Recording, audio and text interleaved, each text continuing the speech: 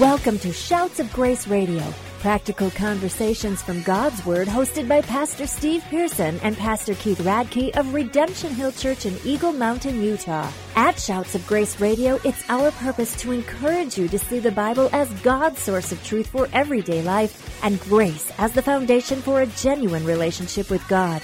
Now, let's join Pastor Steve and Pastor Keith for today's conversation. And this is Pastor Keith here with Pastor Steve. So glad you're back with us here on Shouts of Grace Radio. You know, last two episodes, we had a fantastic conversation with Michael Cooper of the Send Church Planting Network, just talking about the dynamics of church planting in Utah. And it's great to have guests. It kind of breaks up the monotony a little bit of just hearing Steve and I. But today we are going to get back on track with our Live Wise series as we're taking just a journey through the book of Proverbs, letting the wisdom from God's Word, practical application for everyday life, guide our conversation. And so we took a minor detour, but we are back here with Proverbs chapter 19, verse 3. Pastor Steve, it's good to be back together today. Yeah, it is. And isn't it good too? You know, I love hearing about what God is doing in the body of Christ as a whole, you know, and when we have guests like Michael Cooper that come on, you know, and he kind of gives us a perspective, you know, a kind of a church planting perspective. You kind of see the grandeur of the body of Christ and just how God is moving in so many different areas outside of our little realm. I think it's so important for us to get outside of the bubble, and conversations like that one with Michael lets us get outside of the bubble of what, you know, what's normal for us. And there's nothing wrong with that, but I just think that people need to see the church that they're a part of, or the Christian ministry that they're connected with personally, as just one small part of the greater body of Christ at work to glorify God in the world through the proclamation of the gospel.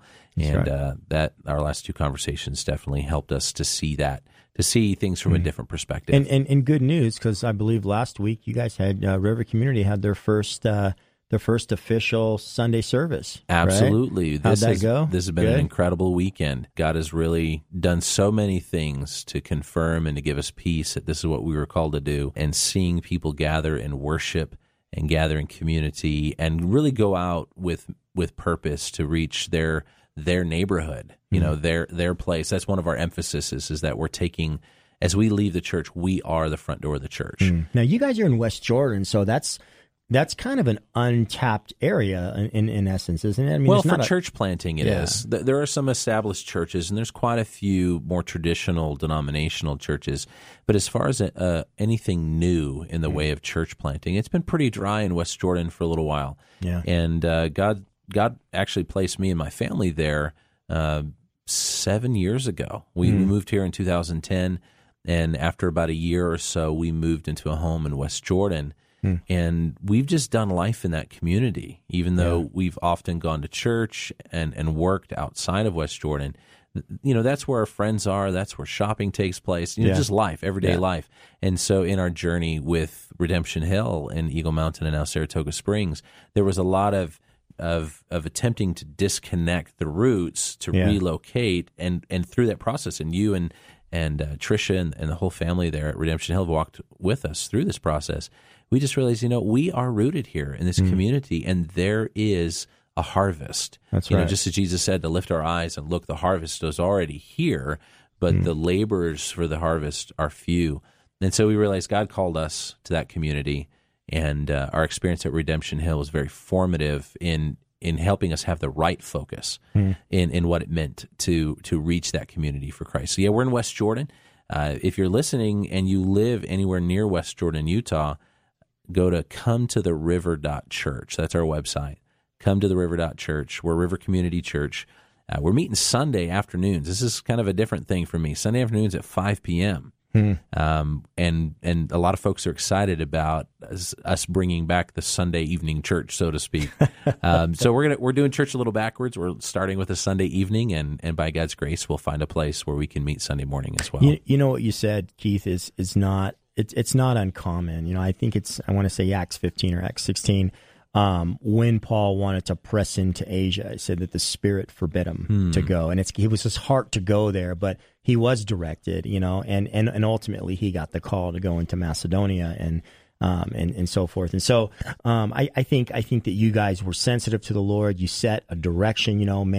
Man, sets his heart and plans his ways, but God directs his steps. That's right. And at some point, that's in the Proverbs. One could say, yeah. In fact, at some point, what one could say of River Community and your team is, hey, we sought to bring the gospel into Utah County, but the Lord forbid us. Not that God's forbidding it, but He had something different. Yes. And you had to go with that. And so I think that's important. And I really like, and I know you'd agree with this, and I don't want to get too far off of what we're going to talk about, but you would agree with this. There's something special and fresh about starting new works. It's not necessarily an attack on an old work or an established work. It's just something fresh and new. And there's something good when a congregation's heart is stirred up in either going and planting something or being a part of supporting it.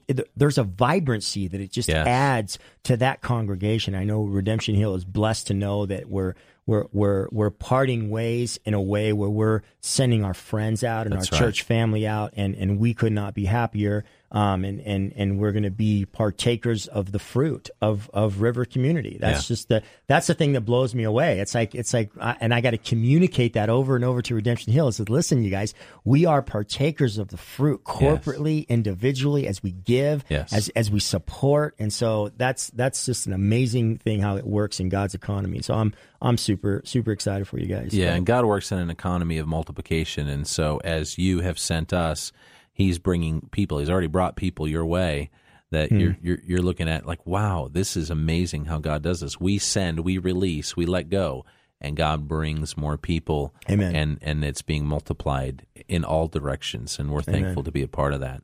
Amen. So the Word of God multiplies in our hearts as we seek to trust and obey what the Lord has to say as being true and being wise. And so in our Live Wise series, it brings us to today's text, Proverbs 19, verse 3, which says, when a man's folly brings his way to ruin, his heart rages against the Lord. Pastor Steve. So I like the way the NIV puts it as well. It says, a person's own folly leads to their ruin, yet their heart rages against the Lord. And Keith, we live in a culture and a society that passes the buck a lot. It blames everything on everybody else, right? I'm a product of my environment. I do what I do because my dad did this, or my mom was this way, or my husband treats me this way, my wife treats me this way. This is why I did what I did, right? And what we don't see a lot is we don't see people owning their own folly, their own sin, right? We see them making excuses for it. And you know this as well. Whenever anybody makes excuses for their conduct, rather than owning and confessing and repenting, that excuse will only lead to more excuses. And it really introduces them down a pathway, which this proverb really describes when it says, a person's own folly leads to their ruin. Now, it's not necessarily, though there are certain things that we can do that can bring sudden destruction and ruin on our lives, practically, and certainly if we took that to the grave. But he says it's interesting that it leads to their ruin. And I like that, because when a person ends up on the shores of personal destruction, it isn't overnight, Keith. It's something that it has been foolish living, foolish decisions, and it has led them down a pathway. And here's what I love about that. Even though it's leading them down that pathway, God's in the pathway. He's in the pathway trying to correct, trying to rebuke, trying to keep them from the ultimate ruin of their marriage or their relationship or whatever. And I can speak personally on this, Keith. There has been several times, probably one more recently in the last few years, where God would convict me of something. And I knew, okay, I gotta repent of this. I just gotta repent of this mindset. I gotta repent of this carelessness, and I didn't. It was easier for me to just kind of get set into it. And then ultimately what happens is, over a period of time, as God's waiting and waiting and waiting, then the consequence comes, right? And then when the consequence comes, your eyes are open and you're like, man, why didn't I listen to the Holy Spirit along the path? Because here's the key. Though my folly was leading me down a path, God was still talking to me. He didn't abandon me in that path. He was still saying, hey, bro, come on, snap out of this. This is going to hurt. This is going to hurt. And I didn't listen, and it ultimately hurt. And so I think that's important to understand. The first part of this is our folly is a pathway, Keith, that over time will lead us to ruin.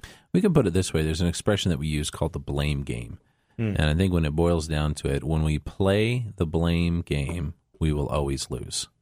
There's no winning the blame game. We point our fingers to other people. We point our fingers to God. Like you said, we use circumstances, upbringing, history, culture, neighborhood. I mean, you can just go on and on and on. Who started the blame game? Right. Quiz. Who started the bone? Hey. And how did that work out? How did God respond? As it's been said, Adam blamed Eve, and Eve blamed the serpent, and the serpent didn't have a leg to stand on. Nice. Genesis chapter 3. Look it up. Right. It's there. and of course, God was fine with the blame game. He held them all responsible. He did. Not a single one of them got off the hook. And I think that's the one thing that this teaches us is when our own folly has to be dealt with. We are going to be held responsible. We are accountable, whether we accept it or not. We are accountable for our own foolishness. And eventually, we're going to have to pay up. We're going to have to make a reckoning. We were recently doing the morning show on Key Radio, and if you want to find out more about Key Radio, go to keyradio.org. They've been such a wonderful host of Shouts of Grace Radio, and we're so thankful for their partnership. So keyradio.org. Yes, this is a plug. You need to go there. But we were talking about Nahum and how Nahum the prophet was bringing a prophecy of judgment against Nineveh, who 100 years approximately previously had received a message from Jonah. You know, here they are just in blatant sin and rebellion, and this guy shows up just having been spit out by a giant fish, and he's all wrapped in seaweed and bleached, and his hair's falling out, and he's like, judgment and wrath and doom and gloom, and their response was to repent of their sin. And so their history was changed. It was altered. God gave them mercy, then he gave them favor. Well, 100 years later, and they're back as a culture to the old ways, and now it's time for God to deliver justice. Their folly had led them to a place where they now, as a nation, had to pay the price for their sin. You know, Keith, Scripture says in Proverbs 28:13, it says, "Whoever conceals his transgressions will not prosper, but he who confesses and forsakes them will obtain mercy." And that's a precious verse to me, because it's something that God gave me during a time when I had choices to make. Do I downplay the sin? Do I downplay my participation in this? Do I downplay my guilt in this so that I don't look as bad in front of people, but I'm not being honest with God? Or am I honest, and do I forsake them and confess them, because mercy is on the heels of that? You know, Keith, Scripture says that every man proclaims his own goodness, but who can find a truthful man? Wow. And for me, that just became this thing like, okay, Lord, I am prone to always downplay this folly of mine, right? And to always kind of make excuses for it, right? But here's the thing. The only way I can find myself off this path that leads to ruin is I have to own my own folly. I have to confess it and forsake it, and I'll find mercy. And I think a lot of times we have a misconception of what that means, and we think that we're going to be better, or we're going to be safer if we don't let people into just how bad it can be. You're listening to Shouts of Grace Radio with Pastor Steve Pearson and Keith Radke. At Shouts of Grace Radio, we're thankful for the encouragement from Key Radio, reaching Utah on the airwaves with good news of eternal life from their station in Provo, Utah. Key Radio can be found online at keyradio.org, and your support of Key Radio makes programs like Shouts of Grace Radio possible. Now, let's join Pastor Steve and Pastor Keith for the conclusion of today's conversation. Okay, so we've been talking about the fact that we all are to blame for our own folly. We want to play the blame game, but there's no winning that game. It always ends up in defeat. And from Proverbs 19:3, when a man's folly brings his way to ruin, his heart rages against the Lord. It's our own folly that leads to destruction. It's our own sinfulness that leads to that. But you're talking about, and this is something that you mentioned in that verse, the power of confession. You know, a lot of times we kind of have a misguided idea of what it means to confess our sins. Like, I have to go to somebody and just blah, and, you know, now they know all my bad news. Well, confession is not simply verbalizing sin, but confession is agreeing with the facts, agreeing with the truth. And so when God declares my state of sinfulness before him and the fact that I am responsible, I own my own sin. I can't blame anybody. There's nobody else responsible for my own sin. I bear the guilt myself. When I begin to confess, what I'm saying is, God, you are truthful. God, what you say, what your word declares about my condition is completely, flawlessly honest and truthful. I agree with it. I'm not going to resist it anymore. I'm not going to try to explain it away or excuse it. I agree with you, God. Confession begins with agreeing with the truth. That's right. How does a person, how does a person gain right standing with God? Scripture tells us that if we confess our sins, that God is faithful and just to forgive us, right? But then it talks about a fellowship that we have one with another. Right. And all of that is based on an honesty before God. Now, God may or may not have us confess that to men.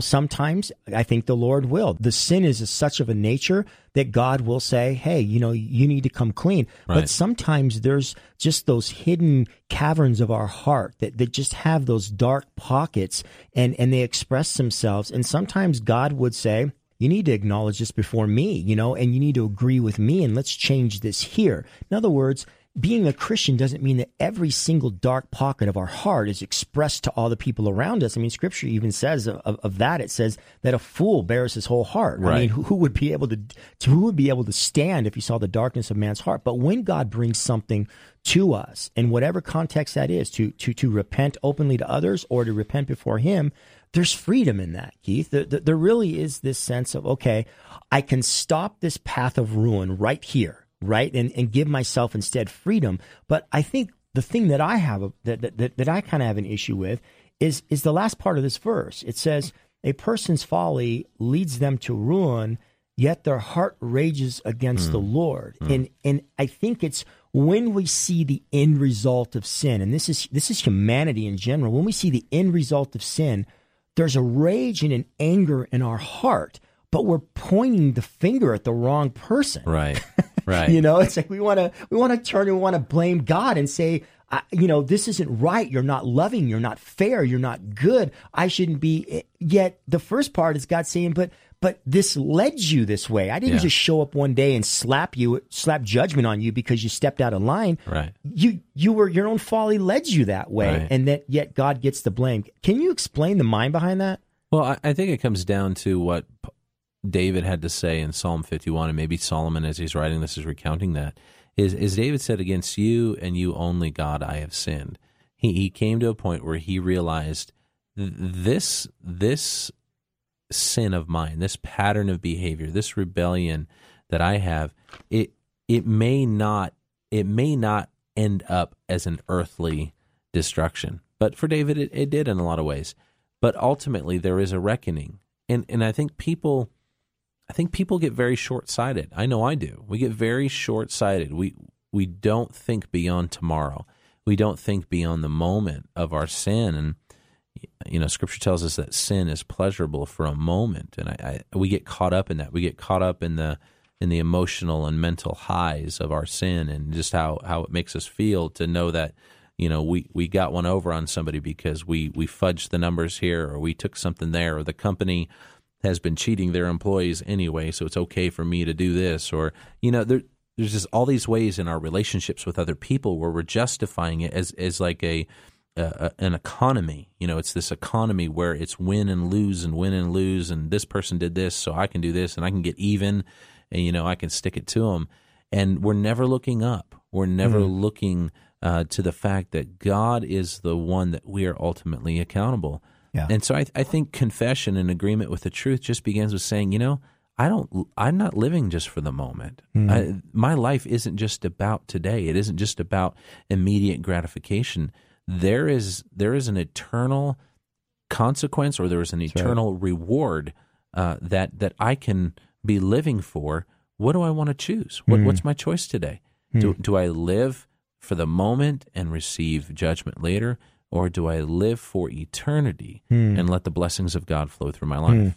Keith, the human heart is a scary thing. It is a very scary thing because in how it operates and how it functions. In the book of Revelation, when God is pouring out judgments, when the seventh bowl judgment comes, there's this great earthquake, there's great hailstones, and remind you, this is after a lot of other judgment, right? And people experience this. There's hailstones that are thrown to the earth, and then it says, and the people looked up and cursed God for the plague and the hail because the plague was so severe. And the human heart is interesting in that the hardness of it, when God is trying to penetrate it, the hardness of it, when it begins to suffer from its own folly, it's able to look up even in the midst of the judgment itself and curse God and say, I don't like the hailstones, not realizing, then stop doing what you're doing. If you don't like the judgment of sin, stop looking up at God and saying it's God's fault. It's your own folly. Stop it. If you stop it, then you might find that God will relent of the disaster that he is allowing to be brought upon you by your own folly. But we can't blame the creator of the universe, who's an all-loving God, for what we're doing. Right. Instead of blaming, we need to start believing. Believing that God is true. Believing that God is righteous. The Bible says, and this is God speaking, be holy as I am holy. Like he is calling us into a separation from sin, a separation from temporary things into a complete fullness of his life, his righteousness, his holiness. And it begins the same way for us as it did going all the way back to the very beginning. Even Abraham has said he was accounted righteous because of his faith. It was by belief in God. Stop fighting God. Stop resisting God. Stop giving God, the blame for everything, or stop blaming other people. You don't win at the blame game. What we're encouraged to do, and this is wisdom, is to come humbly before God and to confess our sins. And it's saying, I am a sinner. I am not perfect. And not pointing fingers, but lifting our hands in surrender and saying, I am a sinner. And then believing that God has taken care of our sinfulness, our condition, and he is extending mercy and grace to us because of the justice given to God, or given to us by God through Jesus on the cross. Well, we're just about done with today's episode, and we're so glad that you joined us. If you're in a place right now where you are dealing with your sin and you're pointing the finger, can we encourage you to stop? Can we encourage you to look up and realize there is a God that loves you so much? Yes. He has even allowed some of the consequences of your sin to come to fruit in your life because he's drawing you to himself. He wants you to turn from that sin and turn to him, turn to his love, turn to his grace. So if there's any way that we can help you as you turn your life to God through Jesus Christ, go to shoutsofgraceradio.com. And we would love to hear from you, connect with you, and get you plugged in to a community of Christians who are going to help you, just like you. They're going to help you follow Jesus. They're going to help you live a life. But it all begins with putting your faith in Jesus Christ. Well, that's all the time we have for today's broadcast. Pastor Steve, this has been a tough but good conversation. Amen. Blessings. Thank you for joining us on today's episode of Shouts of Grace Radio. Practical conversations from God's Word, hosted by Pastor Steve Pearson and Pastor Keith Radke. We hope you've been encouraged to see the Bible as God's source of truth for everyday life and grace as the foundation for a genuine relationship with God. If today's conversation encouraged you in your journey following and learning more about Jesus, we would love to hear from you. You can visit us online at shoutsofgraceradio.com. That's shoutsofgraceradio.com. At shoutsofgraceradio.com, you can listen to all of our episodes, share them online with your friends, and find out more about Pastors Steve and Keith. Shouts of Grace Radio is an outreach of Redemption Hill Church located in Eagle Mountain, Utah. Thank you again for joining us on today's show, and from all of us at Shouts of Grace Radio, it is our prayer that you would grow in the grace and knowledge of Jesus Christ.